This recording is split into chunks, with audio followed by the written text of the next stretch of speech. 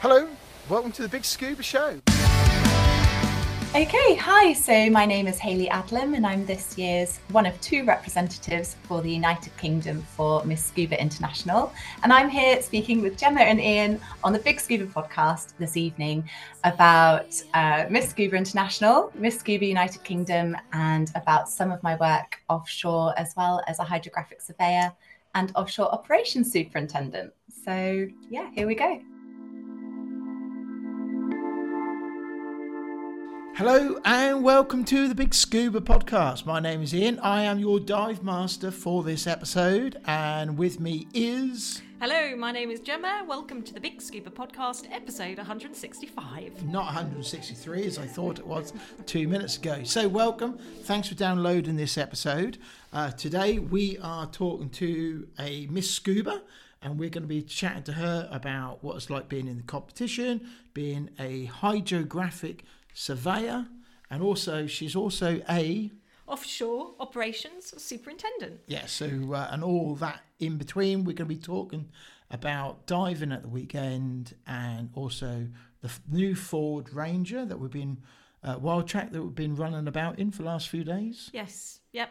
And just going back to Hayley, when we spoke to her, she was Miss Scuba United Kingdom, but we need to say well done, because since our conversation with her, she actually won. She won. So she is now Miss Scuba International 2023. Woo! So well done, Hayley. A great thing for the United Kingdom. Absolutely. And women offshore as well. Yeah, flying the flag for Britain there. So look at that, that's brilliant. Yes, yeah. So, but we'll obviously come and talk to Hayley a bit more in depth in the body of the podcast. But we've got a few bits and pieces to cover prior to that. So first off, so we've worked with Ford now for the last, 2 or 3 years? I'd say 2.5 years. Yeah, and we've had several cars and things to use and highlight their selling points of a certain car, or maybe their if there's an EV, maybe their sustainability side, because Ford is what Ford are getting into, been into now for a while, with Building Better. And or the Road to Better, I should say, and the vehicles we've had a Cougar, we've had started with the Raptor, which was awesome. Then we had 2 Nuggets. Yeah, we had a short wheel based and then a long wheel based Nugget. Their camper van, the Westphalia Transit Custom Nuggets, which were great vehicles. 2 of them, 2 Cougars. Yes, yeah, and they were hybrids, weren't they? We had Mackie, which was awesome. That was pure electric. Yeah, that was really good. And also we had the E-Transit early this year. Yes, in January. Yeah. And that was fully electric as well. Yeah, so it was, wasn't it? So, which is really cool. That's Ford's first electric van. And, this week we took delivery to create some media, social media, with the this brand new Ford Ranger Wild Track. And, there's a lot of us divers, don't we? We've got tons of kit, and we need big vehicles. And a lot of them, some divers go down the Land Rover front. Some of them have a big estate cars. Other pickups. Yeah, and then other pickups, and there isn't many since the emissions and things like that have all changed. There's not many pickups left, and. No. And Ford's new Ranger got International Pickup of the Year award, which is pretty cool. Last week, an Autocar award, and the list goes on. So congratulations to Ford, for bringing out these trucks. You've been driving it. What do you think? Yes. So I had a good drive in it Saturday, didn't we? Went on a dive trip, and I really liked it. Very easy to drive. You've got no real feel that it's a big truck at all. No.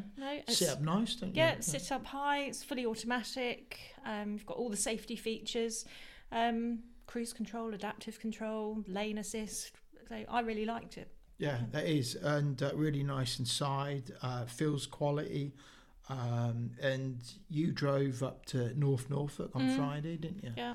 And the whole thing has been doing, 31 yes. to the gallon, really, isn't it? Which is pretty good. So it's not too bad for a truck that size. Yeah, and we've obviously been motorway driving, we've been countryside driving, and the fuel economy has stayed pretty consistent. Yeah, and it looks smart. It's in black. Other colours are available. I've seen them in grey, actually. I think they look quite smart in as well. The electric roller shutter is very useful. That's a bit of a difference to what we've had before, because it was a manual before. Yeah.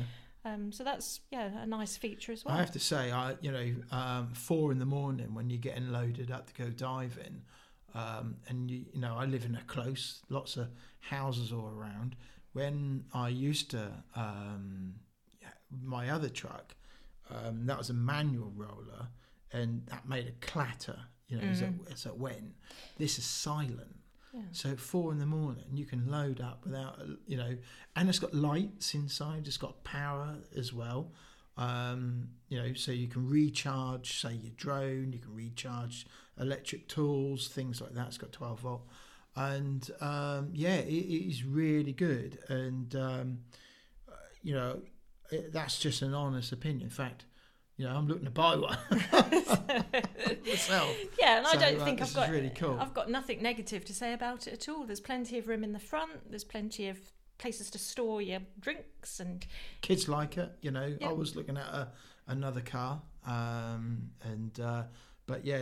decided to go for another Ranger, and I had the previous model, and that was awesome. And this is even better. So I get mine about 15th of December, all being well. Yeah, so and taking it on a dive adventure Saturday, we went to Raysbury, and we got all our gear quite easily in the back of it. Tons of gear. And used the back seats. But everything, even if you've got wet gear, you can just put it in the back. After we got all your gear in, there was a little bit of room left for mine. So that was good. And even on the dive site, the back of, not the boot lid, but it flips down, doesn't it? The back of the truck, and you can use that to kit up and lay out all your gear, and it was really successful. Yeah, it looks good. So drives like a car, and as Gemma said, it's got all the bits and pieces on there.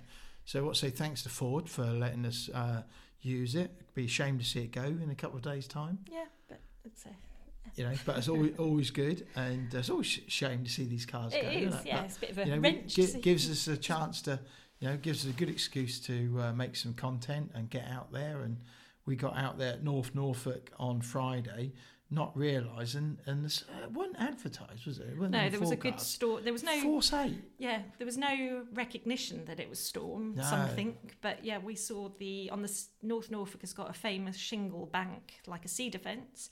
And we were sitting having lunch and seeing the waves out the window. Seeing the sea go over the top of it. Yeah, and then we went to the shingle bank, and the sea was incredible. I don't think I've seen sea like that. I remember looking over, thinking, well, is that my eyesight? Am I seeing something here? We were probably a good mile away, weren't we? From Well, there was a ship. If you remember, there was a ship we could see going past, big container ship, and we looked out on that. And that looked really close, and that was 4 miles from where we were, and we were a good mile and a bit. I would have thought inland, weren't we? From that. So North Norfolk was a bit wild. So that was at sort of Salthouse Way, and then we travelled along the coast, Sheringham, then to Cromer, and the Cromer we're obviously regulars at Cromer, kayaking and paddleboarding, but the sea was wild. That was amazing, seeing that sea like that, And that would have been a choppy one, trying to get in there on Saturday, on Friday. Yeah, so that was our first adventure in the truck. So that was a trip around North Norfolk. And then Saturday, we decided to try a brand new dive site where we've never been before, Raysbury, which is just inside the M25, about 4 miles from Windsor. Yeah, really nice. Right underneath the flight plan for Heathrow as well.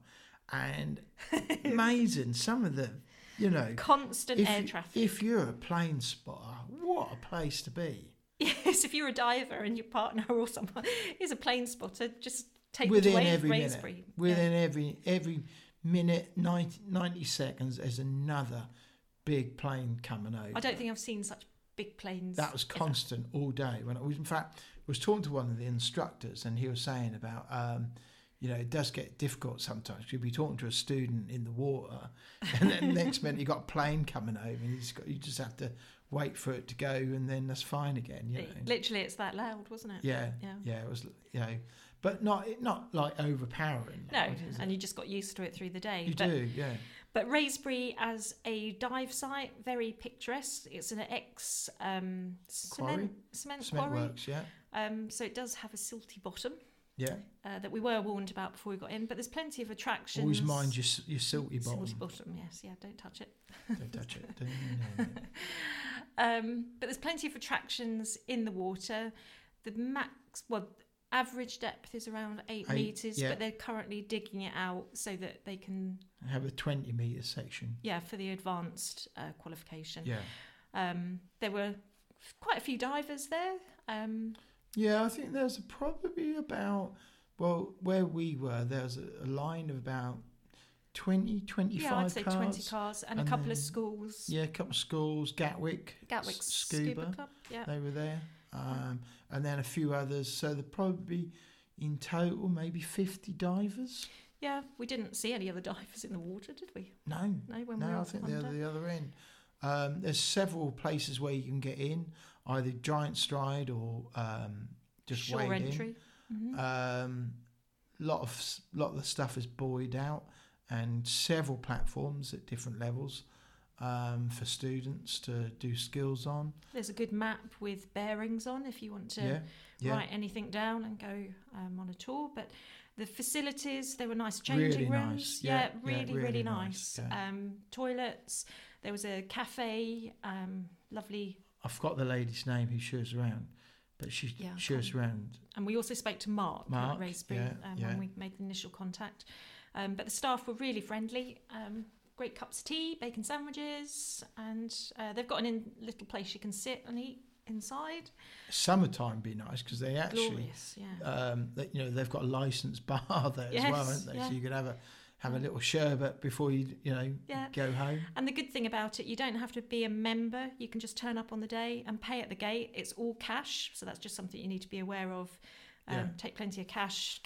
God, I bet it's summertime. It's an absolute sun trap there. Oh, I think it's lovely. Yeah, it is a pure diving site. There's no water sports, no swimming. It is pure diving. Yeah. We really enjoyed our visit. Definitely recommend it. If you haven't been, go there. Put it on your list of sites to go and try. Yes. And as Gemma said, it's literally just the west side of London.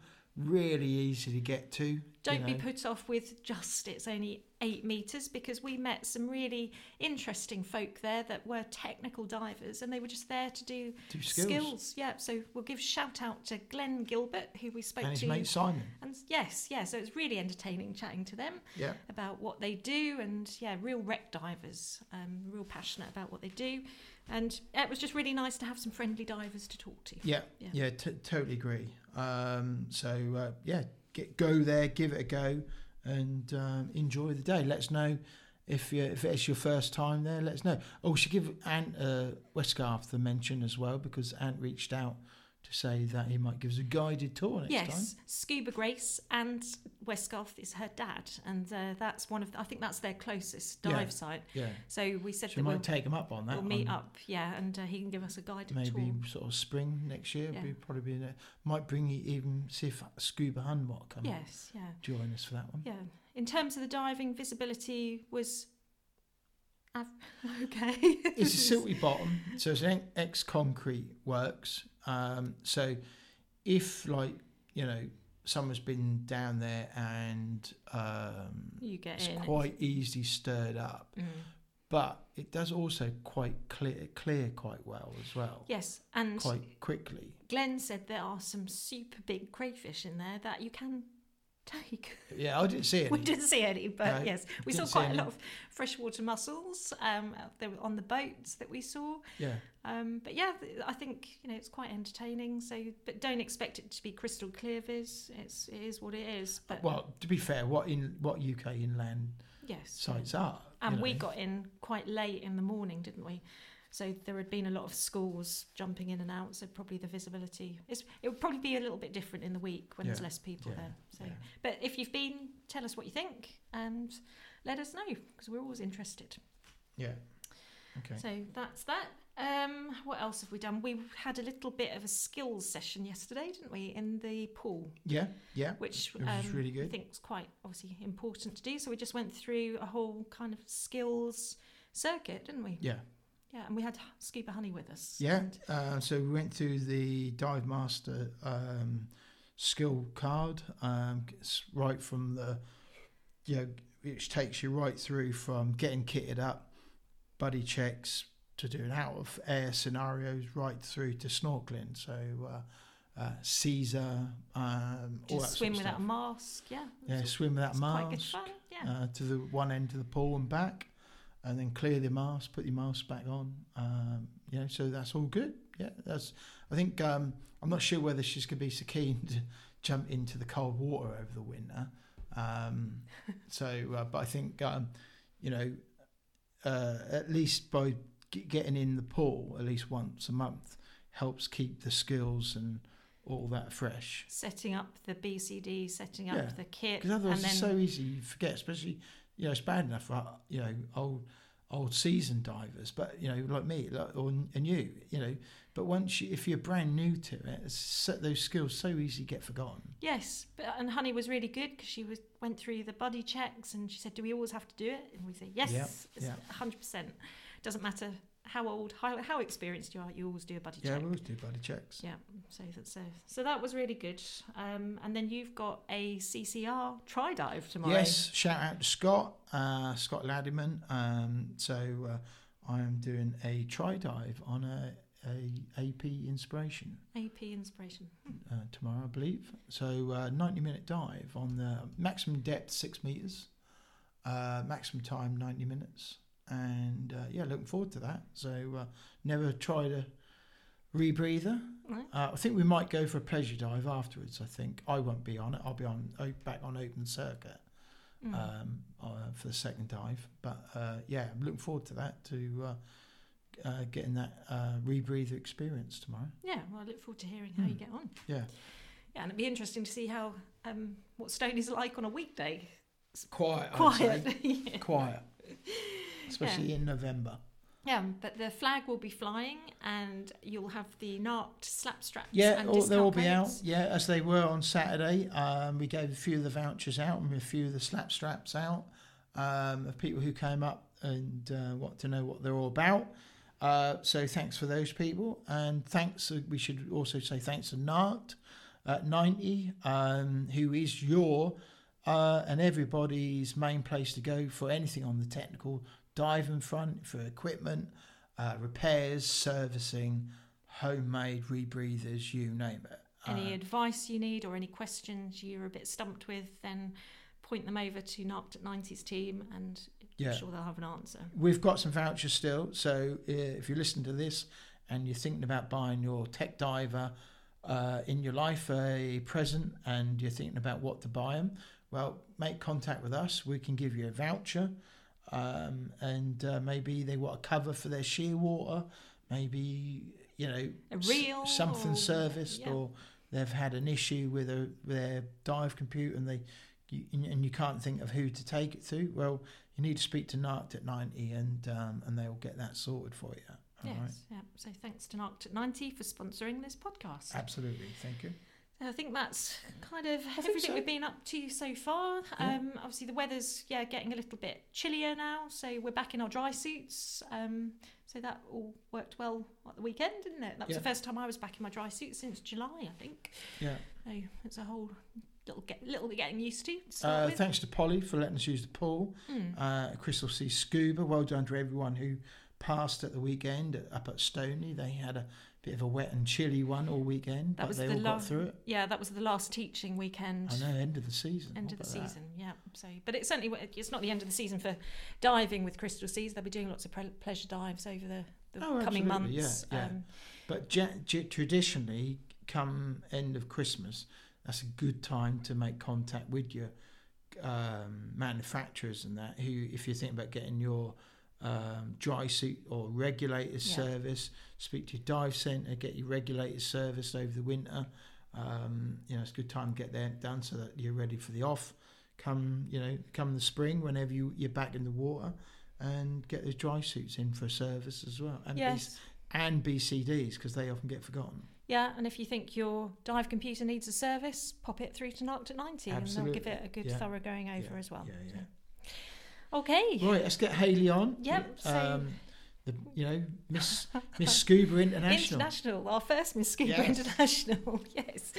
So we've known Hayley for good while now, 4 years plus. But it's been great seeing her journey and seeing her success on Saturday evening. Yeah, so, absolutely brilliantly well done. But also great to hear about her offshore occupation as well. So it's amazing how she's crossed over and done both. To show you where diving can take you once you start. Exactly. Right then. Let's do it. Let's listen to Hayley Adlam, our Miss Scuba International 2023. Okay, hi. So my name is Hayley Adlam and I'm this year's one of 2 representatives for the United Kingdom for Miss Scuba International. And I'm here speaking with Gemma and Ian on the Big Scuba podcast this evening about Miss Scuba International, Miss Scuba United Kingdom, and about some of my work offshore, as well as a hydrographic surveyor and offshore operations superintendent. So, here we go. Welcome to the Big Scuba podcast, Hayley. It's great to have you here. Thank you. It's a pleasure to be speaking with you this evening. Yeah, and it's lovely to know you're a listener as well. I am an avid listener. I've been following the show for quite some time now. So, it's a real pleasure to be able to speak to you in person and to be able to share a little bit of my scuba experience now as well with your listeners. So, thank you very much for this opportunity. Oh, you're very welcome. So you made contact with us. We've known you since probably 2019. That's right. Yeah. So was that your first introduction to Miss Scuba? Was that your first application, or did you get involved at that point? Yeah, so that was my first introduction to Miss Scuba, and I was really fascinated actually because I've been in a few pageants in the past, and it's been fantastic. I've met the most amazing people and some very inspiring women. So to have a pageant that was based around one of my hobbies and something that I was really passionate about, and particularly a pageant with a marine conservation element, it's more than just an element. It embodies the entire pageant, really. So to have that opportunity to use that platform to showcase some of the things that I was passionate about I thought, I really want to enter and be a part of this. So I had my first opportunity in 2019, got through to the final 3 girls for the UK, which was fantastic. We had a great time, went out to Fuerteventura. We spent a week there and we dived for debris, tried some mermaid stuff, which was pretty cool. I've never had a mermaid tail on before, so it was pretty fun. And we had an absolutely brilliant time. So it was fantastic and really nice to meet people as well who were new to scuba and had used this pageant as a way of learning to dive. So not only is it for divers, but also people that want to learn to dive. So that's something we're really trying to promote. So tell us a bit more about the competition, because I'm pretty sure a lot of people in the diving world may not have heard of that there is a beauty competition in diving. So there's a UK one, and then the winners from the UK then go to a European or worldwide competition? So actually, so usually we will just send one delegate as a representative of the United Kingdom to Miss Scuba International. But this year because there's been a little pause over the last few years because of COVID and everything. This year they decided to send 2 delegates. So I'm one of 2 representatives this year, which is fantastic. So both myself and Cara will be representing the UK in Malaysia, which is wonderful. So the way I kind of see Miss Scuba International, and of course as well with the UK, is I feel like as a delegate, in this competition. I feel like we're a network of women that are all working towards a common goal internationally. And when I think about it, we're all linked together with this main goal. And of course, we're going there and everybody would love to win because it's a fantastic opportunity, to really progress with your diving, to really work with a lot of amazing companies, really promote women's diving as well, especially. So for me, that's something really exciting. And but on the most part, I mean, the way that I think of this is we are this network of women that are all working towards this common goal internationally, and it's like that ripple effect, isn't it? You have one person that's that chosen representative for that year, and then they've got this opportunity to go and work with their local dive communities, and really try and inspire other people maybe to take up diving. So yeah, that's kind of the main goal. And of course, we have our marine conservation work as well. So yeah, lots going on in that side of things as well. So how much does diving come into it? So with the competition, so you've already said that there's a marine conservation element to it. Yeah. But what about I presume you have to be a diver to be part of it? Yeah, so you have to be open water certified. We actually have a range of girls that are competing. I'm actually advanced open water now, only as of recently. I've dived for a very long time, but really terrible with my admin. So something I need to work on. But yeah, I really love just getting in the water, really. So it wasn't really a case of wanting to dive to progress and initially, I wasn't thinking, I want to be an instructor or anything. I just love being in the water. So for me, that was my main goal. But now obviously with the support of Miss Scuba, actually, it's really opened a lot of doors to progress with my diving. So it's been fantastic. Completed my nitrox recently and rec diver specialities. So well done. Thank you. But yeah, there's all sorts of qualifications that the girls have. So some of the girls actually work in the dive industry and in fact are instructors. I've worked with a lot of commercial divers in my work, but obviously haven't completed a commercial diving course.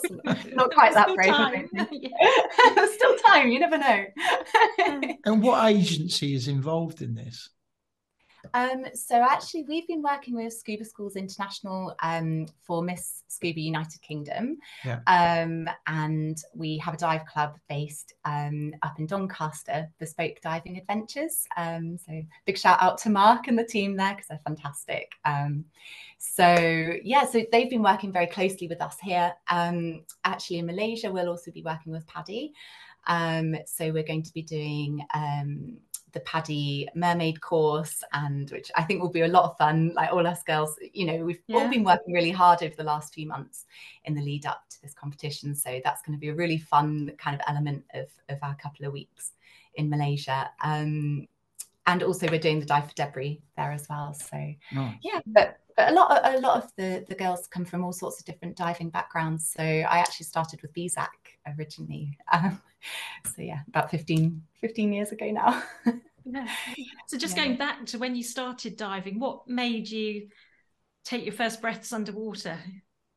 So I've always been really obsessed with the sea ever since I can remember. So I suppose it was like a really natural progression, I suppose. I was always very curious about the ocean, and a childhood friend of mine, Danielle, we used to always we would always be playing games, like, oh, we're looking for dolphins, and we would be there, oh, we've seen one, and running outside. And actually, one day we were on the south coast, and we did in fact see dolphins, which was fantastic. Wow.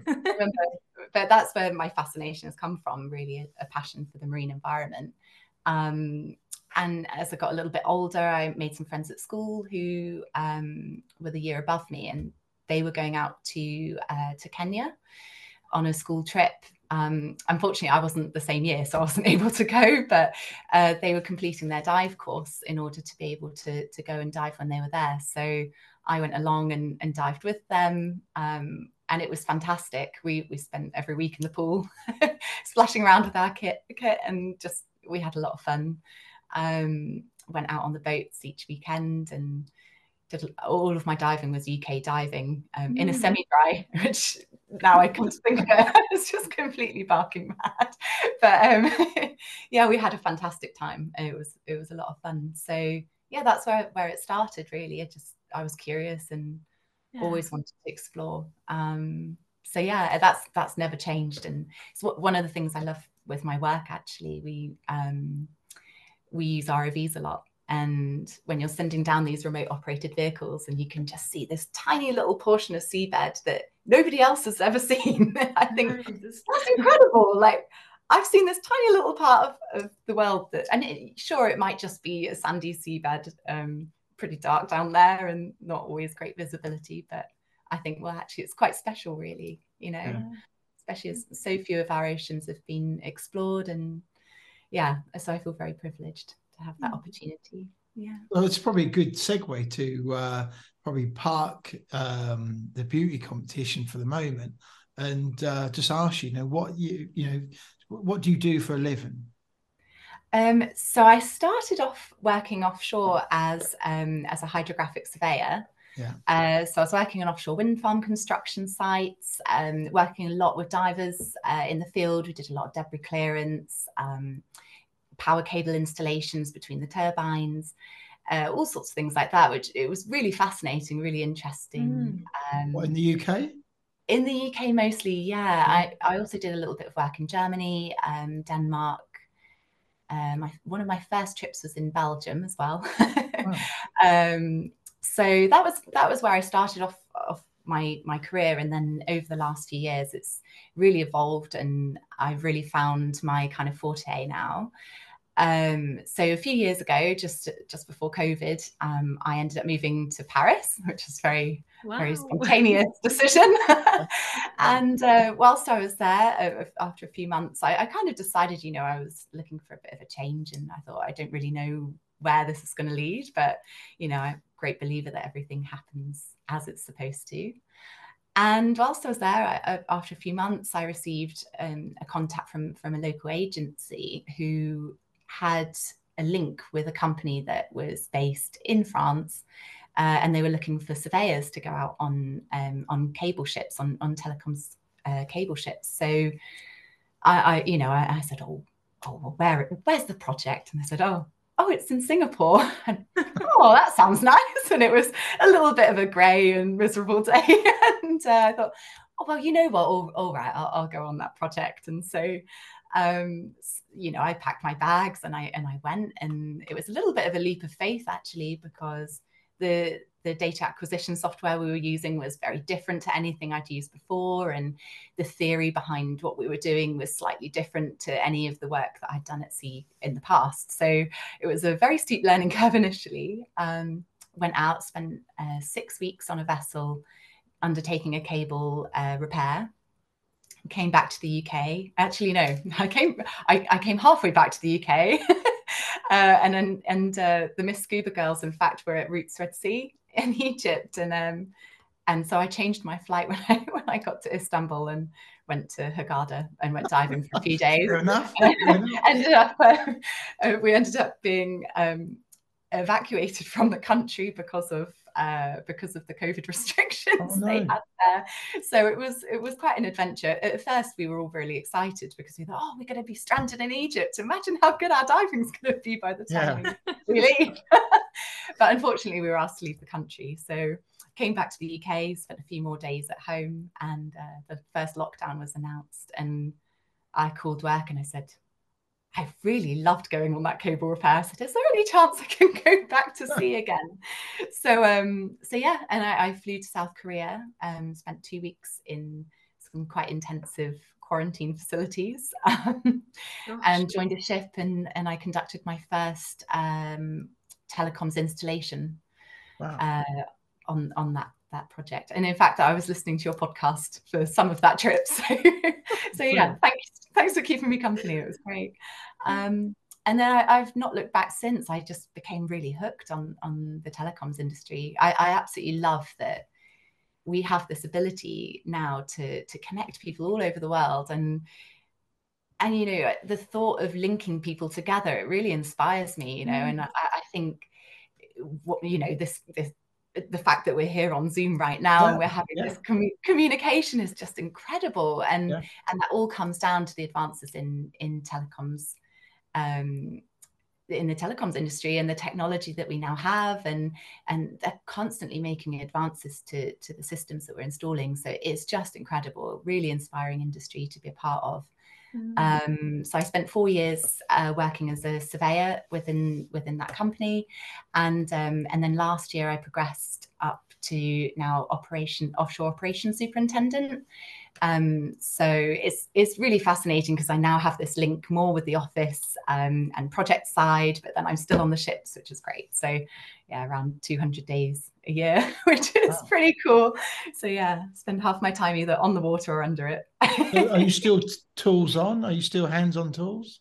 No, so I'm a little bit more, a little bit of a step back now from that side of things, so more management. But yeah, I really enjoy it, and it is great because I can now have a lot more interaction with each different department on board. So if we've got a plough team, ROV team, survey team, I can be involved in all of that, and you know, I have the opportunity to go down onto the deck and really spend some time seeing physically what's happening with the operations, as well as having that link with the office, which I really like. So yeah, it's been a great career move, actually. Really feel quite proud to be in that role. And is it quite a male orientated environment that you're in? Yeah, it's it's actually really I've noticed some really positive changes. I've been in the industry for 12 years now, and in more recent years there's a lot more women coming through, which is fantastic. I've actually been working a little bit with an organisation called Women Offshore, and they help support women that are coming into the offshore industry, because many women do, and I had exactly the same thing when I started at sea. You know, you go on a ship and you're the only woman, and there's 70 other people there that, you know, are quite different to you in a lot of respects, and it's quite a strange environment, I suppose, when you first move into that industry, and it can be a little bit isolating sometimes. So having that network is really fantastic, and yeah, it's been a real pleasure working with that community to help support other women that are coming into this sector. So yeah, really enjoying that. But yeah, a little bit of a strange industry, I suppose, in that respect. But we definitely are seeing a lot more women move into this kind of industry, and companies being a lot more accommodating as well to people from all sorts of different backgrounds. It's wonderful, and becoming very diverse. So I'm sure there was a time when women were not ever seen at sea. So yeah. Yeah, no, and some of our previous guests just recently, we spoke to Bobby Scully, in the US Navy, and from her experience way back. Yeah, first captain, wasn't she, of a US Navy? US Navy ship. So that's really encouraging to hear that there's definitely more, and it's such a good industry to get into as well. There's so many opportunities, isn't it? Absolutely. I mean, it's been fantastic. I've traveled all over the world, and to be able to work with people from all different nationalities as well. I've learned different parts of different languages, not always the most polite words. I would say sometimes you pick up things that I'm like, what does that mean? This, you don't want to know. I'm like, okay. But yeah, it's just been brilliant. I really, when I look back at my career and I see all the people from all different walks of life and the things I've learned as well from different people, it's just amazing when you have that kind of melting pot of different nationalities in one very small place, you know, and you do become like a little family. And I think for me that's something really important. And I think if I was to move into a more permanent position onshore rather than sailing full time, I think that's something I would probably miss a little bit, because you know, you do build some very close bonds with your colleagues. So yeah, definitely friends life. Seeing the sea every day as well, that must be amazing as well, when you're so sort of closely related to it. And well, when it's calm, but when the boat is up and down and up and down, well, not so much. I mean, I to be honest, I love all aspects of the weather when we're at sea, and I think that ever-changing environment is really, it's just incredible. And to have that opportunity to really be in touch with nature in that way it's something that very few people have that opportunity in normal day-to-day lives. When, you go to an office, which is a very controlled environment, and, when you're there and you're on the deck and you're staggering along because the sea's picked up a little bit, and, and you're thinking, oh, maybe it's time for a bit of a weather downtime. So what does your employer say about your involvement in Miss Scuba? So I've had some really great support, actually. I work with a lot of Filipino crew. Yeah. And in the Philippines, pageants are such a huge thing. So Really? so it's been really wonderful to have messages of support, and my company have been fantastic. We actually had a climate change video that we needed to compile as part of our work, I suppose, for Miss Scuba International. Something that they really wanted to see, kind of like our approach to subjects within that larger topic that were really of importance to us. And so for me, I was thinking, well, hang on, like with our work, the fact that people have the opportunity to work from home, that's reducing our individual carbon emissions monumentally, really. And during COVID, this was a huge thing. So I reached out to our company and spoke with our marketing officer, and he was absolutely fantastic and sent me some really great footage of our ships operating, because without the work that we're doing, it really wouldn't be feasible for people to be able to work from home or have that remote connectivity that we've provided. So having that support really means a lot. So I'm hoping I can use this platform now to maybe inspire other women to move into this sector. And a lot of people haven't even considered the fact that the internet runs through subsea telecommunication cables. Most people don't realize that, and actually 97% of the world's internet passes through these cables, whilst most people think it comes from the air. They're like, what? You lay cables to give us internet? I thought that was something of the past. I'm like, no.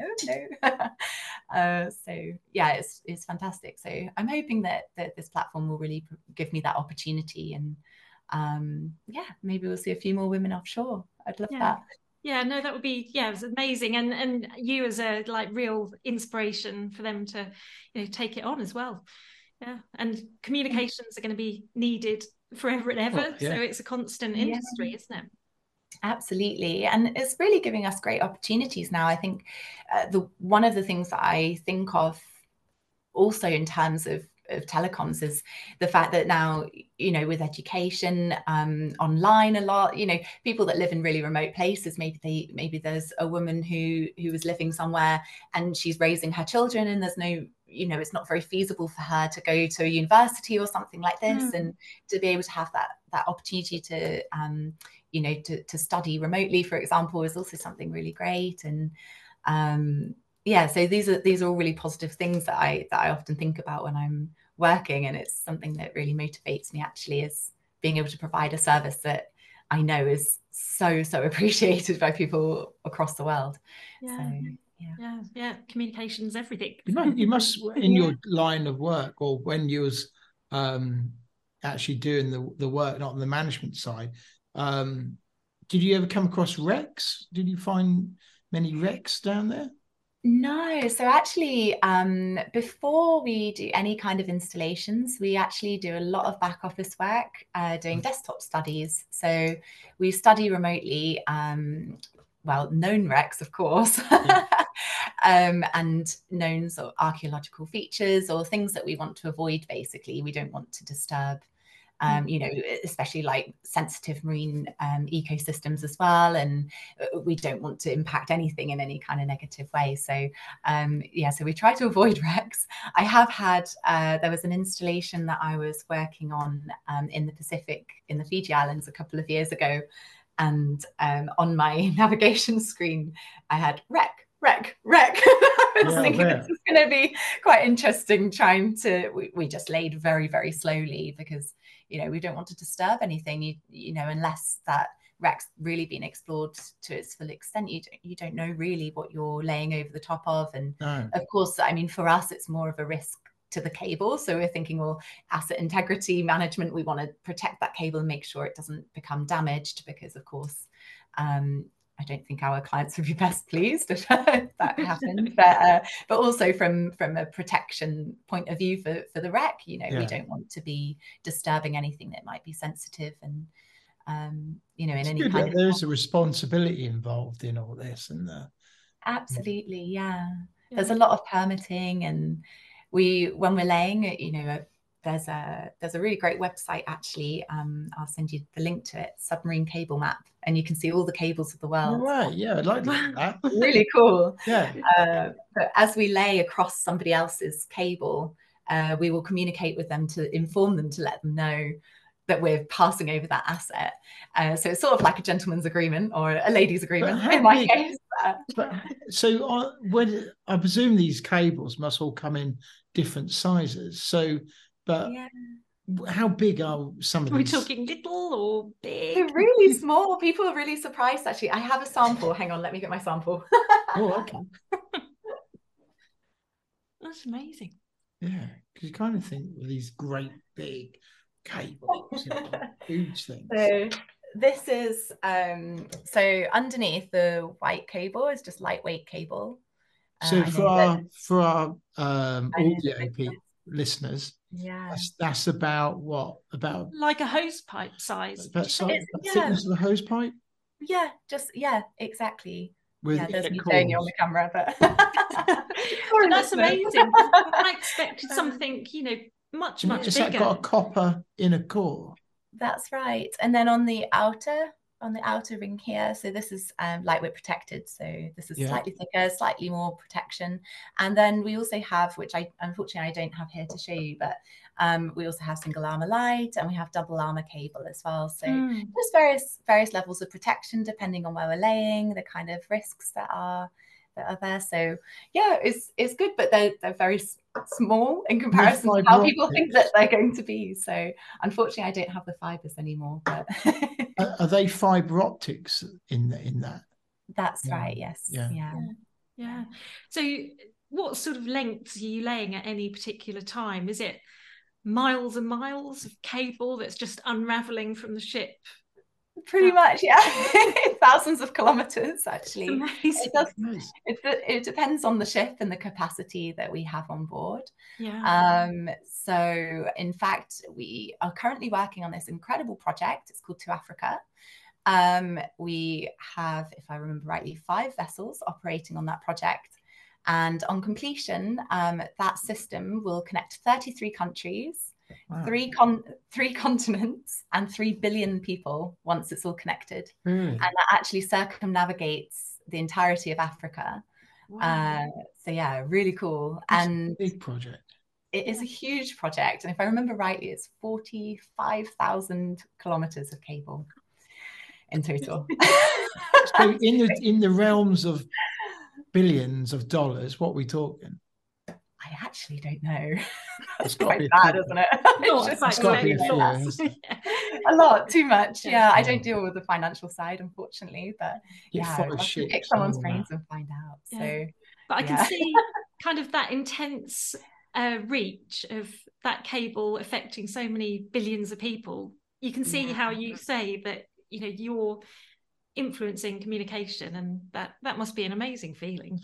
It's such an amazing feeling. And I always think about the people that have never had internet, like not proper internet at all ever in their life, and to be finally connected to this huge international web of people. Like, it's just, and I know that, like, I suppose I grew up in the era where, like, everyone was talking about the World Wide Web, and it, the internet was born in my childhood. So it was quite an exciting, it's really exciting now, I suppose, to now be part of this technology, which is just changing the world in some respects. And I think it's for the African continent to be connected in such a way with such a fast system, it's going to really change things in terms of globalization and the opportunities that people have there, where maybe they didn't have such good connectivity before. So I think that's really wonderful, and for me it's super inspiring. It really motivates me with my work. So well, to think there's people in other parts of the country that have never or they haven't got that information or access to that information, and then suddenly I just had a thought. Well, we're going to have more listeners. Well, you're going to have way more listeners. Yeah, because actually, what was it? I seem to remember from one of your previous podcasts, it was 128 countries. What's gone up? 140. It's gone up. Yeah. 140. Well, fantastic. Yeah. On the note of Miss Scuba International, if there's any girls out there listening right now who are like, I would love to be a part of this community, feel free to reach out to me, or if you know someone who would love to be involved, reach out to me. The more the merrier. We're slowly conquering the world. That's basically what we're doing. I love that. Yeah. I actually did a secondment earlier this year, and it was very interesting because whilst I was there, I was listening again to your lovely podcast, and I remember you saying about how you wondered whether we could download your podcast in Antarctica. Yes. And I was actually I was working in South Georgia and the South Sandwich Islands, and in the South Orkneys in Antarctica. And I, in fact, listened to you there. So you can tick off the 7 claimed it. I don't know if anyone else has listened down south, but I can certainly ask. Well, if we've got one listener there, I did reach out to the British Antarctic Society, but I don't think we heard back from them about that. I think they must have thought I was joking. But there you go, you've got a challenge wherever remote part of the world you go to, see whether you can download this. Well, I will ask, in fact, the team that are based at King Edward Point, because I was on a ship coming in and out of there quite regularly, and got to know some of the people there during my time in the Southern Ocean, which is lovely. So slightly different. I wasn't on a cable ship that time. Took a little bit of time out to do something else I was passionate about, so more marine conservation based work, which was really cool. So we worked quite closely with the British Antarctic Survey team there for their Darwin Plus program, which was pretty cool. So looking at all sorts of weird and wonderful fish. Some of them were quite interesting and some of them were a bit terrifying, I was thinking. I bet. But really interesting work. So that was pretty cool. But to answer your question, 7 continents. So the Big Scuba has reached it. Today's episode is sponsored by Narked at 90, so let's find out a bit more about them. Narked at 90, their tagline has been beyond technical, which describes them pretty well. John Routley and Brent Hudson launched the company over 20 years ago. They are both technical divers who have logged thousands of mixed gas dives between them over a 30-year period. Using their engineering know-how and diving expertise, have developed bespoke, personal, commercial and military diving equipment and products of a universally recognised, unparalleled calibre. Their ability to be adaptive and versatile with their developments led them to support the NHS during COVID. Using their superior knowledge of breathing and oxygen monitoring systems to help develop emergency ventilators. They also design and supply the sneaky stuff used by defence-based development groups throughout the Western world, although they can't tell us much about that. If you're thinking of moving across to tech diving or completely new to diving, Narked at 90 can advise and guide on the best equipment and setup for your personal or commercial requirements. Narked at 90 have unparalleled experience of shearwater dive computers and are the longest serving and sole and UK European service centre for those. They are happy to offer technical support, servicing, repairs and upgrades to all shearwater computers, past and present. Narked at 90 stock shearwater computers but are also stockists and technical support centre for many other manufacturers including Divesoft, JJCCR, Hollis, Revo and Kiss Rebreathers.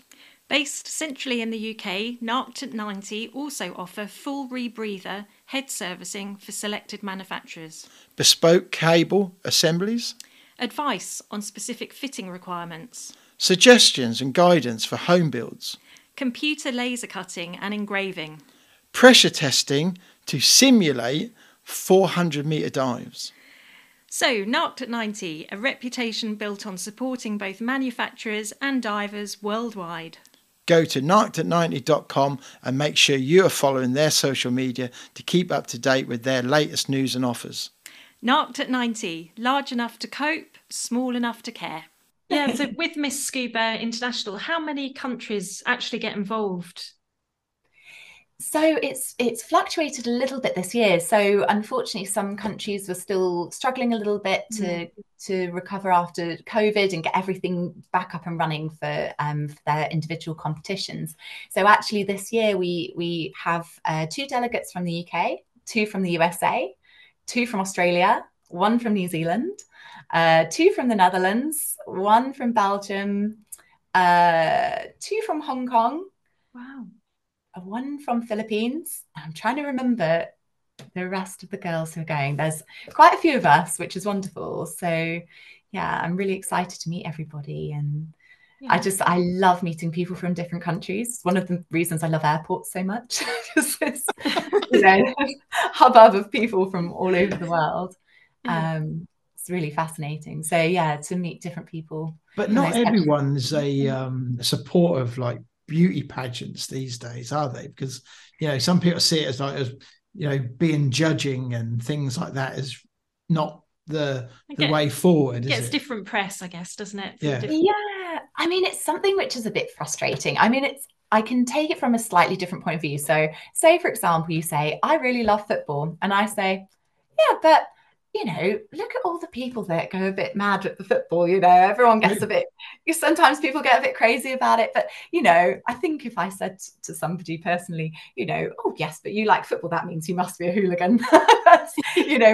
With us girls that are involved in pageants, we often have people say, but you're being judged and there's this and there's that and you must be this kind of way because of the kind of, I suppose, like the 1970s, 1980s kind of pageant approach, I suppose. So it's evolved a lot since then. I've learnt so much. There's no way, I don't think, well, maybe there is, but I don't know because I haven't tried. But in my job, I feel like pageantry has really helped support me in that, there was a time where each project I was going on, I was being interviewed before I'd go. And then, and actually during pageants, you're interviewed regularly as part of the competition. And people ask you things about what you're interested in, why you're there, like what the ethos is of the pageant and why you feel that that's the right platform for you to be involved with.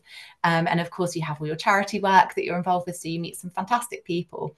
I think it's quite an interesting concept to a lot of people because, on the outside, you just see the girls on the stage walking and talking and, and it can seem a little bit...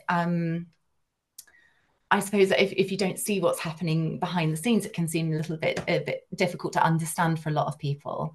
But I've met some of the most inspirational and wonderful women through this community. Is just incredible. And I look at what everybody's doing and it's wonderful. I mean, any one of those women that are going to Miss Scuba International could easily be at like a United Nations conference, And I kind of think, actually, would I have the confidence to walk into a room such as at the United Nations and go, here I am, and this is what I have to say, had I not been involved in this industry as well? It's taught me a lot about confidence and just how to kind of present yourself in high pressure situations, which of course we all find ourselves in from time to time. So yeah, there's a lot that goes on. And I really feel as well with scuba diving and with marine conservation, we need people to be able to walk into a room and say, this is what I'm passionate about. This is what I think we should be doing. These are my ideas that I'd like to put forwards. So with girls that are in pageantry, I think we're very well placed actually now, even though it might not seem it at first, I feel like we're well placed actually to work as ambassadors for marine conservation projects. And as representatives as well for the dive industry. Yeah. And you're there for a reason and, representing. And voluntary. Yes. Yeah, that's it. Yeah. So what did you have to do in the UK to get into the finals for the international platform? So we had a couple of interviews. So unfortunately this year we didn't have enough time to have an in-person stage competition. So normally we will do in-person interviews, in-person stage presence. Yeah. We do a diving element, of course, where, we normally do like a try dive for girls that perhaps haven't dived before, and where the girls who have dived before, they can help the girls that are new, and which is really nice. And it's really just a lovely community, actually. It really fun day when we did that a few years back. Is that just to make sure everyone can dive? So it's just to make sure that people are comfortable with being in the water, I think, because after we do the try dive, the girls that then go through to the finals, the top 3 do have the opportunity, if they're not already qualified divers, to then be able to go and do their open water course. So it's just, to determine, like, are you okay? Are you comfortable in the water? How do you feel about this? But of course, what we're trying to do at Miss Scuba as well is to try and get more women into diving. And I know for me, when I first started, had it not been for the people that I was at school with, I would have been quite intimidated, I think, to have turned up at my local dive club, because there were all men there. There was one woman who was she was called Fern. She was the wife of my dive instructor, Rich Albury. Rich, if you're listening, I don't know if you are, but big hello to you in Australia. So yeah, it was fantastic to have that support of, like, my friends at school, because otherwise I probably would have been a little bit apprehensive, I suppose. So I suppose what we're trying to do is create a very open community and a safe space for women specifically to be able to be like, you know what, I want to come and I want to give it a go, and just to see how they feel. So that's something that's really important, I guess. If for me especially, like, to be able to feel like there's that open opportunity for women to be able to come into. And why not? Do you know what I mean? Why not be able to have beauty and go with scuba diving? I can think of my daughter who's just started. She said, I must trim my nails, because and I said, well, you probably don't need to, you're just being careful with how you put a wetsuit on or dry suit and whatever.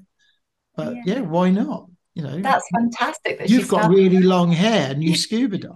Yeah, I do. Yeah, this is just how it is naturally. So it doesn't look like this after I've come out of the water. It's a bit... I bet. Not in the UK anyway. No, that's it. Well, yes. Well, UK diving. So you're quite passionate about UK diving as well. I am, yeah. I mean, I think, it's incredible. I mean, when I come to think about it, when I look back at some of my first dives, I do wonder, like, I'm like, okay, I really stuck that out, because some of them, it was getting wet for the sake of getting wet, and we couldn't really see our hand in front of our faces. But I stuck with it, and I just loved it. My first open water dive was, in fact, at Horsey Lake in Portsmouth. Not sure you can dive there anymore, and I don't really know, but it was part of the Navy diving. It was one of their little lakes. So yeah, it was a pretty cool dive. I remember going in there being a lot of jellyfish, me trying to clear my mask, and there was a small jellyfish that got stuck in the top.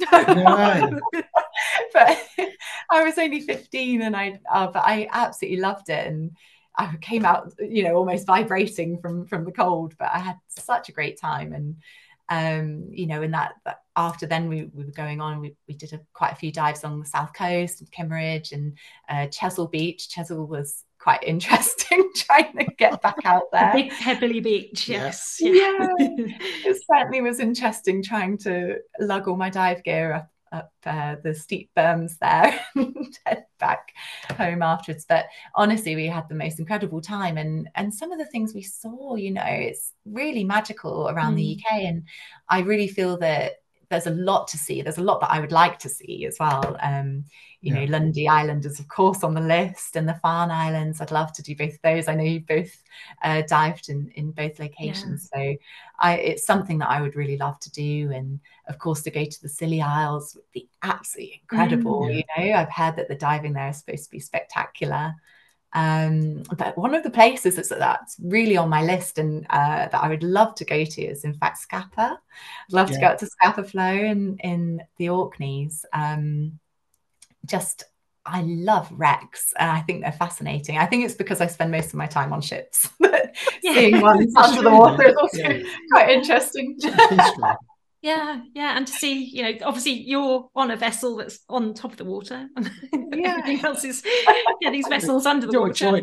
No, but no. Well, that's good to hear that you favour UK diving, and obviously there is so much to see. We've had previous guests say that it's just very diverse, and it really is. And I really love as well that we have the opportunity with of course Vobster is a fantastic place to dive. I was there for their diving in the dark the other week, so all of October, and on Thursday evenings we had the diving in the dark, which is a brilliant fun. And I love night dives. I feel like an astronaut, so it's really cool.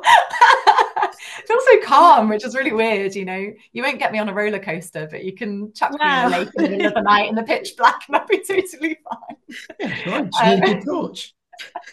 Maybe I should think that, like an astronaut then, because I'm not very good with dark underwater. So just get your torch. Off you go. I love it. Absolutely. I always feel like an astronaut because you've got that weightlessness and then you're in the dark. And I'm like, oh, this is so nice. We ended up in there for 45 minutes. So that was with I was diving with Euphoria Diving with Debs and Glenn and Ben. So the four of us went on a little adventure, and the boys took great pleasure in trying on my sash with their dry suits before they went in. So I think we're going to have to set up a Mr. Scuba, I think. Well, there should be no reason. Why not? Why not? That's it. We were up at Cara and I were diving up at Cape and Ray the other week, which for me it was like scuba diving Disneyland. It was fantastic. I was like, oh, can we go here now and let's go through the plane again? Oh, we had such a good time. So a lot of fun up at Cape and Ray as well. It was really, really great. I liked it up there. That's good. Yeah, we've done that once, haven't we? That was a really nice dive. But if you can get to the Farne Islands or Lundy, definitely do it when you can. Definitely on the list. Ben and Sam will look after you at Lundy diving. Yes. Well, thank you in advance, Ben and Sam. I look forward to meeting you. That would be brilliant. I love seals and marine mammals in general. That's where my passion for the oceans really was born, was through my love for dolphins and whales. And I volunteered extensively when I first when I was 16. It was like my first trip to sea, really. I was volunteering with an organisation called Organisation Cetacea, or Orca, as they're commonly known, doing trips across the Bay of Biscay. And I realised, if we're having this opportunity above the water, and you can see how inspired people are when they see marine mammals or marine wildlife in general, and and how by having that experience people want to then change their behaviours or their actions and think, well, how can I protect that wildlife? How can I reduce my plastic consumption, or how can I reduce my carbon footprint? How can I eat better to protect the planet? All these kind of things to do with sustainability. And I think for me, scuba diving is the same. When you see somebody dive for the first time and they explore this wonderful, magical world that they've never seen before, and then they think, oh, well, hang on, but then I also saw a plastic carrier bag, and I've also seen a turtle, and what can I do to make positive change? So this is another thing that through Scuba International, we're really trying to make positive change with as well. So a lot of the girls are really hot on promoting marine conservation and doing that through scuba diving by introducing people to it. So it's I'm actually organising a try dive for the 18th of February in Salisbury. So if anybody is local to the area who's listening and wants to come along, more than merrier. I just had an idea for the Miss Scuba. What's that? How about this? So part of the competition, you normally wear, I presume, a part of the competition swimwear or evening wear or something like that. So we have so the elements of the competition this year, we have a national costume, which is top secret. I can't. And in fact, actually, I suppose I can disclose it to you because you'll be presenting this after the finals. But but national costume, and then we have a rash vest round. So we're wearing a rash vest and shorts to promote the Miss Scuba International organisation, and also we have our evening wear round as well. So and a talent round. What about if part of the competition you had to come out wearing like something like either swimwear or scuba wear, but made from ghost nets? Yeah. So it kind of publicise that, you know, these ghost nets and can be recycled, and look what it can make.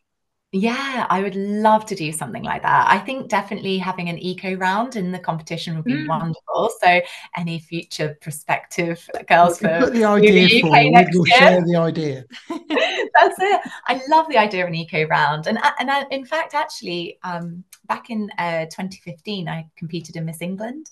And they had an eco round where people were making outfits out of all sorts of recycled materials. And in fact, mine was to highlight the issues of fishing activity and the detrimental impact that that ghost fishing nets have on our oceans. So it's very funny you say this, because my dress that I had created for the eco round actually had old old fishing nets basically attached as like a overlay over the top, instead of, you know, sometimes people will have lace or something like this. But so it's interesting you say about that. So you're heading off at the weekend to Malaysia, and you're there for what, a couple of weeks?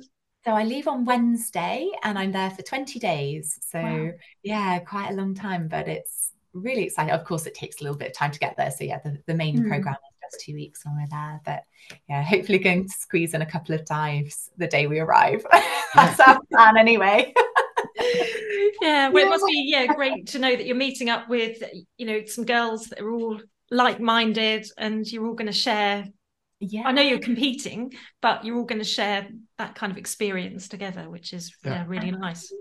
It really is. I feel like we're all going to come together with all these different ideas that we've got about our own personal ideas about sustainability. For me personally, I think we need like a 3-tier approach. Definitely think we need like policymakers involved. We need law.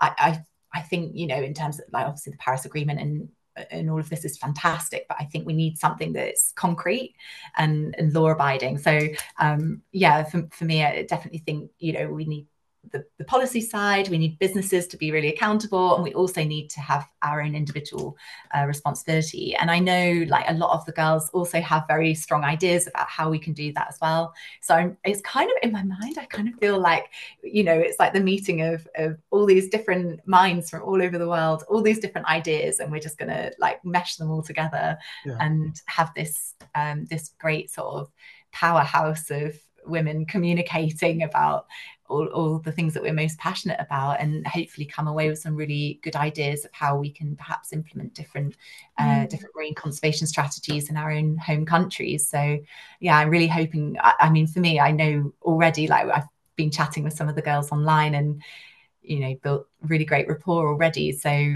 it's fantastic to think that we're all going to be together soon, and I'm so excited for us all to talk about the things we're most passionate about, and of course to dive together. So very exciting. So where will people be able to, like, you know, hear about all this and find, you know, look up the results, and will they be able to, because obviously the competition will have happened by the time this come out, so will people be able to dial back and watch any of it? I hope so. That would be wonderful. I know that our director Jill will be there to support us, so I'm sure she'll be sharing some videos online of how we're doing in terms of our stage element, of course. And then myself and Cara, we will be sharing things on social media, on our Instagram and Facebook throughout the competition as well. And of course, we're going to have our responsibilities and our titles for the remainder of the year. So there's going to be loads of things that I'd like to get involved with over the next sort of, I have lots of ideas, and with me, I always get overexcited about them, want to do everything all at once. So I have to pace myself. But yeah, throughout the year we're of course going to have a lot of different things going on as well. So if anyone wants to check out our social media, feel free to send me a friend request or a follow. Yeah. And if anybody's got any questions or wants to be involved in some way, or of course, you know, we're always looking for sponsors, people that want to help support the work that we're doing. If anyone wants to help support us in any way, you know, again, feel free to reach out. It'd be lovely to have you on board. So yeah, and that's a really great thing about the whole organisation, because it's not just ending after the finals, it's a continuation, and it's forever evolving as well. And like you said, you've got the opportunity then to take your ideas and put them into practice, really. That's it, exactly. And I feel like a really great sense of responsibility actually with this position at the moment. So, you know, I feel like actually there's so much that I can do having this platform, and for me that's really exciting. So yeah, I'm very much looking forward to getting involved in lots of different projects over the next year, and doing lots of diving, of course, as well. Yeah. So yeah, well, we'll put the links in the show notes of how people can follow you on social media so that they can keep in touch, and obviously look back on the results when they happen. Of course, yeah, absolutely. And yeah, as I say, if anybody wants to chat or just send me a message, most welcome. Always happy to have little messages in my inbox. So feel free to say hello. But yeah, it's very exciting. Lots to look forward to. Yeah, brilliant. Yeah. So we'll be watching and listening, but we've got, before we do that, we've got some questions. We need to ask you our set questions. Oh, yes.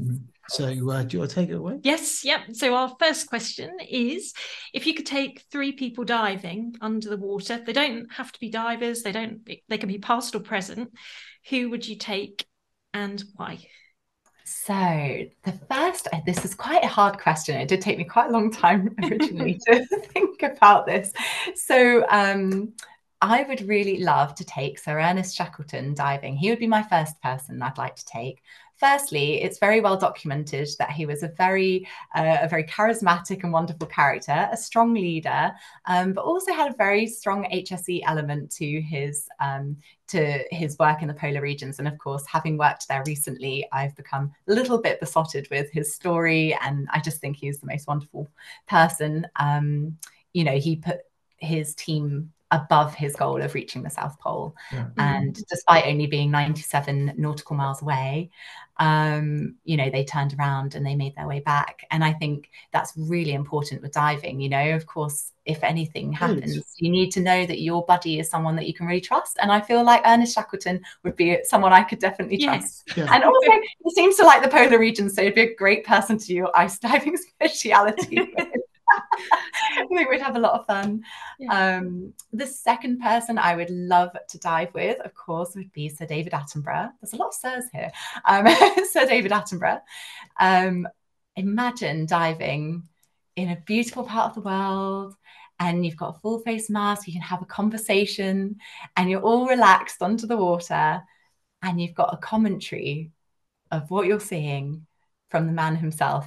Wow. Yes, that would be my dream dive. So David Attenborough, if you're listening and you fancy going diving together, I am 100% up for that. He's always been a hero of mine. So yeah, so that would be wonderful. And of course, my mum, I would love to take my mum diving. For her, she is a little bit nervous, I would say, about trying to take the plunge. We have done a lot of snorkeling together, which was fantastic. We were very fortunate to go to Baja, California, when I was 18 in Mexico, on a whale watching trip, and it was just incredible. We saw blue whales, and we saw grey whales, humpbacks, everything. And we had a great time snorkeling. So I would love to take her diving. So yeah, she's definitely someone that I'm looking forward to inviting to my try dive. So Mum, if you're listening, she's actually on a flight to New Zealand right now. So but yeah, Mum, if you're listening, then yeah, we've got a try dive booked. So great answers. Yeah, I don't think we've had Shackleton before. No. So that's really, really good. Yeah. Yeah, a few people do say David Attenborough. Yeah, but naturally, why not? Well, yeah, exactly. Just swimming, just diving around and having him talk in your ear would be awesome. Oh, it'd be amazing, wouldn't it? Yeah. If you could do some kind of AI that could look through your mask and then have his words repeat as you look around, how amazing would that be? Imagine. Yeah. It's like, and this is the Hayley in her natural environment. That was my best David Attenborough impression. I'm not sure it was the best. It's like he's in the room with us. Yeah, and great you mentioned full face masks as well. So, because, we've got that communication underwater. Yeah. There we go. Yeah, have you dived in a full face mask at all? Have you had the opportunity? No, not yet, but I'd love to give it a try. It'd be really cool to do that. And I'd love to try a rebreather as well. But I'm always a little bit wary of, having worked in an industry where we put a lot of electronic equipment underwater and seeing how sometimes that doesn't always go. I've got one of them in a couple of weeks' time. Oh, well, enjoy. I won't say too much then. No, watch this space. Yeah, we should be laughing about this. No, it's all to do with experience. It is. And yes, understand. Yeah. That's it. Redundancy for the redundancy. There we go. Yeah. So, on that note, what gets you out of your comfort zone? What kind of makes you feel a little bit nervous? So I love to put myself out of my comfort zone. And sometimes I think, oh, why did I do that? That was a daft idea. But I think it's where we grow the most, isn't it? And we really evolve. And when we're in those difficult moments and things that we are slightly uncomfortable with, I think if we always spend time in our comfort zone, it's, life would be a little bit boring. So, of course, in work and of course in scuba diving, I always push myself a little bit to put myself out of my comfort zone a little bit, and actually, I remember my first night dive, I was terrified, and now it's something that I love probably more than normal daytime diving, actually. So I'd say that was something in the past that really put me out of my comfort zone initially. But yeah, mostly when I travel, I'd say I travel quite a lot by myself. And I've done all sorts of crazy things whilst I've been on those travels. Climbing Kilimanjaro was definitely something that put me a little bit out of my comfort zone initially. Sorry. And and I did hang gliding over Rio de Janeiro, which at the time I was terrified of heights or terrified of falling, whichever way you want to look at it. So I decided that to combat that fear, the best way would be to jump off a cliff edge strapped to some lovely chap who said, "You will run, won't you?" And I said, "Yes, I promise I will run." And so that was it, straight off of the edge of the cliff. And it was incredible. I had the best experience until I started to think about how we were going to land, but it turned out fine, so it was okay. But yeah, those are a couple of things that put me out of my comfort zone. Yeah, well, it's good. Yeah, I think that's good advice, isn't it? Well, the landing you can just worry about later, can't you? Yeah, exactly. Well, that's what I thought. I was like, we'll figure that out. It'll be fine. No, great answer to that one. And then another question is, so this is to the whole world. So if you had a billboard that everybody could see, so you can put a video on it, a statement, images, what would you put on your billboard to the world? So I would love to put a video of an ocean cleanup. I think it's really important to highlight the impacts that we're having on our oceans, because a lot of people across the world, they're quite far removed from the oceans. Many people live in inland places. They don't realize the impact that, perhaps like waste disposal is having on our seas. So I'd love to have a video showing the impact that we're having on our oceans and of an ocean cleanup, perhaps of the Miss Scuba International girls, of us doing our dive for debris. That would be fantastic. And I would have a slogan across the front that would say, small actions can make big changes. I think that would be really good. And I think it's something we really all need to be mindful of in our day-to-day lives. Those little things, as long as we're all doing them together, those little things make a really big difference. Yeah, every little helps. Look after your own back garden. Yes. Yeah. Because then as a collective, it all builds, as you said. It really does, exactly. Yeah. No, Great Brilliant. answers. Yeah. Thank you very much for your answers. Yeah, really. Thank you for your lovely questions. And at this obviously point in time, we wish you a lot of good luck for your, and obviously enjoy the experience as well. I'm sure it sounds like it's going to be an amazing one.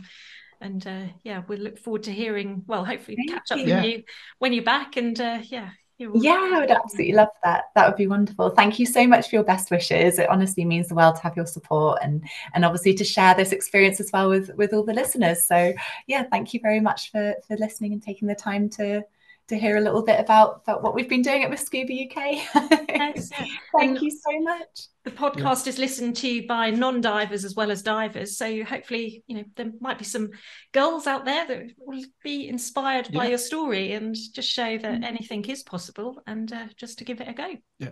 Absolutely. I think there's a whole world down there to be explored, and if you try, then you might find that this is your new favorite hobby and the thing that you completely fall in love with. And that's in fact going to be the name of my try dive. So fall in love with diving, because it's just after Valentine's Day. So we'll have lots of people that will fall in love with diving. Well, tell us about that. And obviously we'll share about that when we get a bit nearer to the time, because that would be people amazing. There. Thank you so much. That would be wonderful. Well, thank you very much for your time. It's been lovely to speak to you both. And, equally. Thank you. Good luck. We wish you all the best in the competition. So. And safe travels. And we look forward to sort of seeing it on social media as well. So we'll promote it on the lead up. And Thank you so much. There will be a live stream link as well that I believe will be shared on the Miss Scuba International page. But if not, check the Miss Scuba UK page.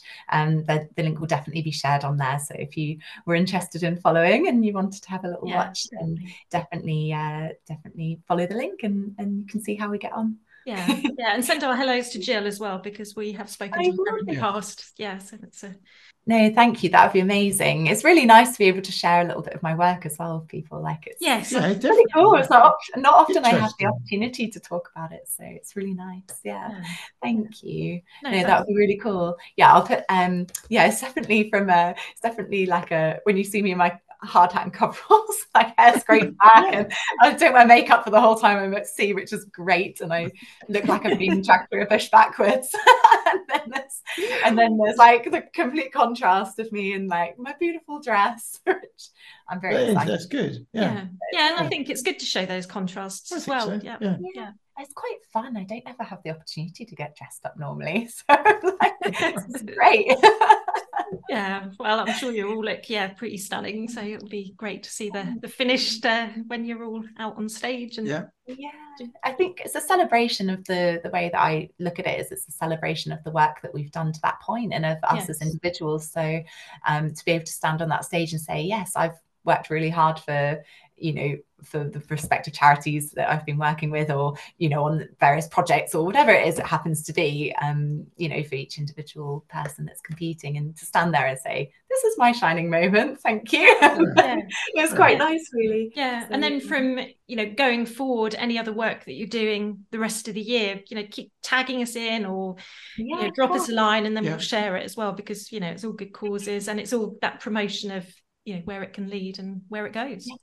Absolutely. I mean, I think for other girls that perhaps are listening, maybe they're thinking, oh, actually, like I've not considered engineering, or I've not considered beauty pageants, like irrespective, or I've not even considered diving before, maybe. And then I don't know, maybe we'll end up with an influx of women into each industry, which would be fantastic. Exactly. And in terms of the work, the opportunity it gives you to travel the world is amazing. Well, I think about honey, it adds up, having diving, adds another element to what you can leave school with. Your career opportunities. Absolutely. And I think people are always really impressed if you dive and it's on your resume, because you learn so much through diving, and a lot about teamwork, and a lot about staying calm in high pressure situations, which sometimes we've all gone on a dive when it's not gone quite according to plan, or equipment failures, or just things happen, don't they? And to be able to know how to deal with those things, and I think diving teaches you all those amazing lessons that you just wouldn't really get, I suppose, in a different context. The same way that pageantry does, really. There's a lot that you learn in pageantry that you wouldn't necessarily learn in a normal work environment. So yeah, together it's quite a good combo, I think. Absolutely. Yes. Yeah. No, it's been really good chatting to you, Hayley. It's been lovely to speak. Thank you very much for coming on. Oh, thank you for having me. It's been a pleasure. Thank you. I've really enjoyed speaking with you this evening. So good. Yeah, thank you. All right, so well, much. let you get on with your evening, and just wish you lots of luck. Yeah, and we'll be watching closely. Thank you very much. I will share lots of bits, and I'll make sure to tag you as well. All right, have a lovely evening. Yeah, you too. It was lovely to see you. See ya. Take care. Bye. Well, it's a bit weird recording it like that. We were looking just at us. We're not looking at two screens. We're not looking at two screens even. Rare occasion we're recording together. We are. Well, yeah. It's just how it worked out today with work and things. So first off, we've got to say, two things. One, thank you to Hayley for coming on and giving us some time this evening, because obviously it's a busy period for her right now. And also we wish her all the best for the competition. Yes. And all the other girls from the UK. And the rest of the world. It's a fair competition, but we hope Hayley we does well. We hope the UK win. But yeah, it's been a really good opportunity to see there's a lot more to it than just like a beauty. It's not a beauty this is contest. The message, isn't it? No, that's right. And when we talk about beauty pageants, back, they can be seen as being a bit 1970s for people who don't know the full extent and what's involved. And you've got someone like Hayley who's at home on a ship doing this hydrographic work and everything else, and dealing with engineers and high pressure situations, can also dive and also go enter a competition, have that confidence to do that, but with a much deeper message behind it, which is marine conservation and the way forward, which is really refreshing. I think beauty competitions need that. I don't think we should even call them beauty competitions, really. So what should you call them? Well, it's kind of a delegation of people, isn't it? Getting together. A delegation of people. Like, it's a group of people getting together to compete, but all on different levels. So these girls dive and they have a message. So obviously they've got to it's not just showing their faces and their pretty dresses, is it? All right, I'm just looking at cobweb up there. She's got cobwebs. I've just seen one.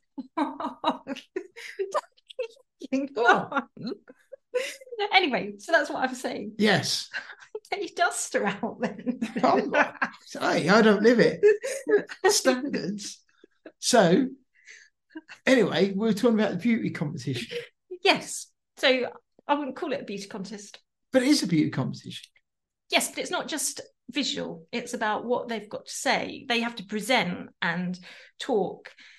They do like almost an interview as well about they do. What inspires them. So it's much more than just... It does take people further than just on appearance. Yes. Yeah. Yeah, which I think it should do. Yeah.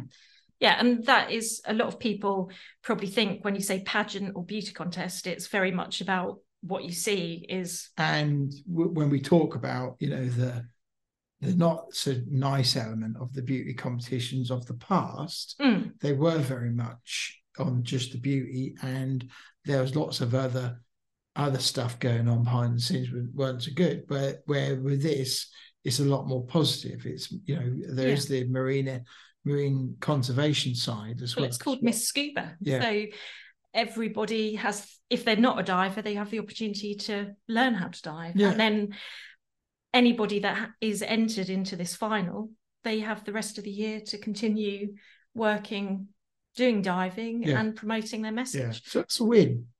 It's a win-win. It's a win-win, So I think it's a great thing. So if there's any girls out there around the world, check out your country if they've got a Miss Scuba. Miss Scuba International, I guess. Yes, yeah. So there's obviously it's not every country in the world that enters, but they're looking for more and more. Yeah, obviously with some countries they're more closed to not allow that sort of thing. But it is what it's good. It's hell, what do we know? But it's good, isn't it? Mr. Scuba. Yes. Well, could be. Well, yeah, but then I'll enter next year. Yes, yeah. So as you're listening to this, obviously, it will have already happened. So we'll know. They need an entry from Bungie. So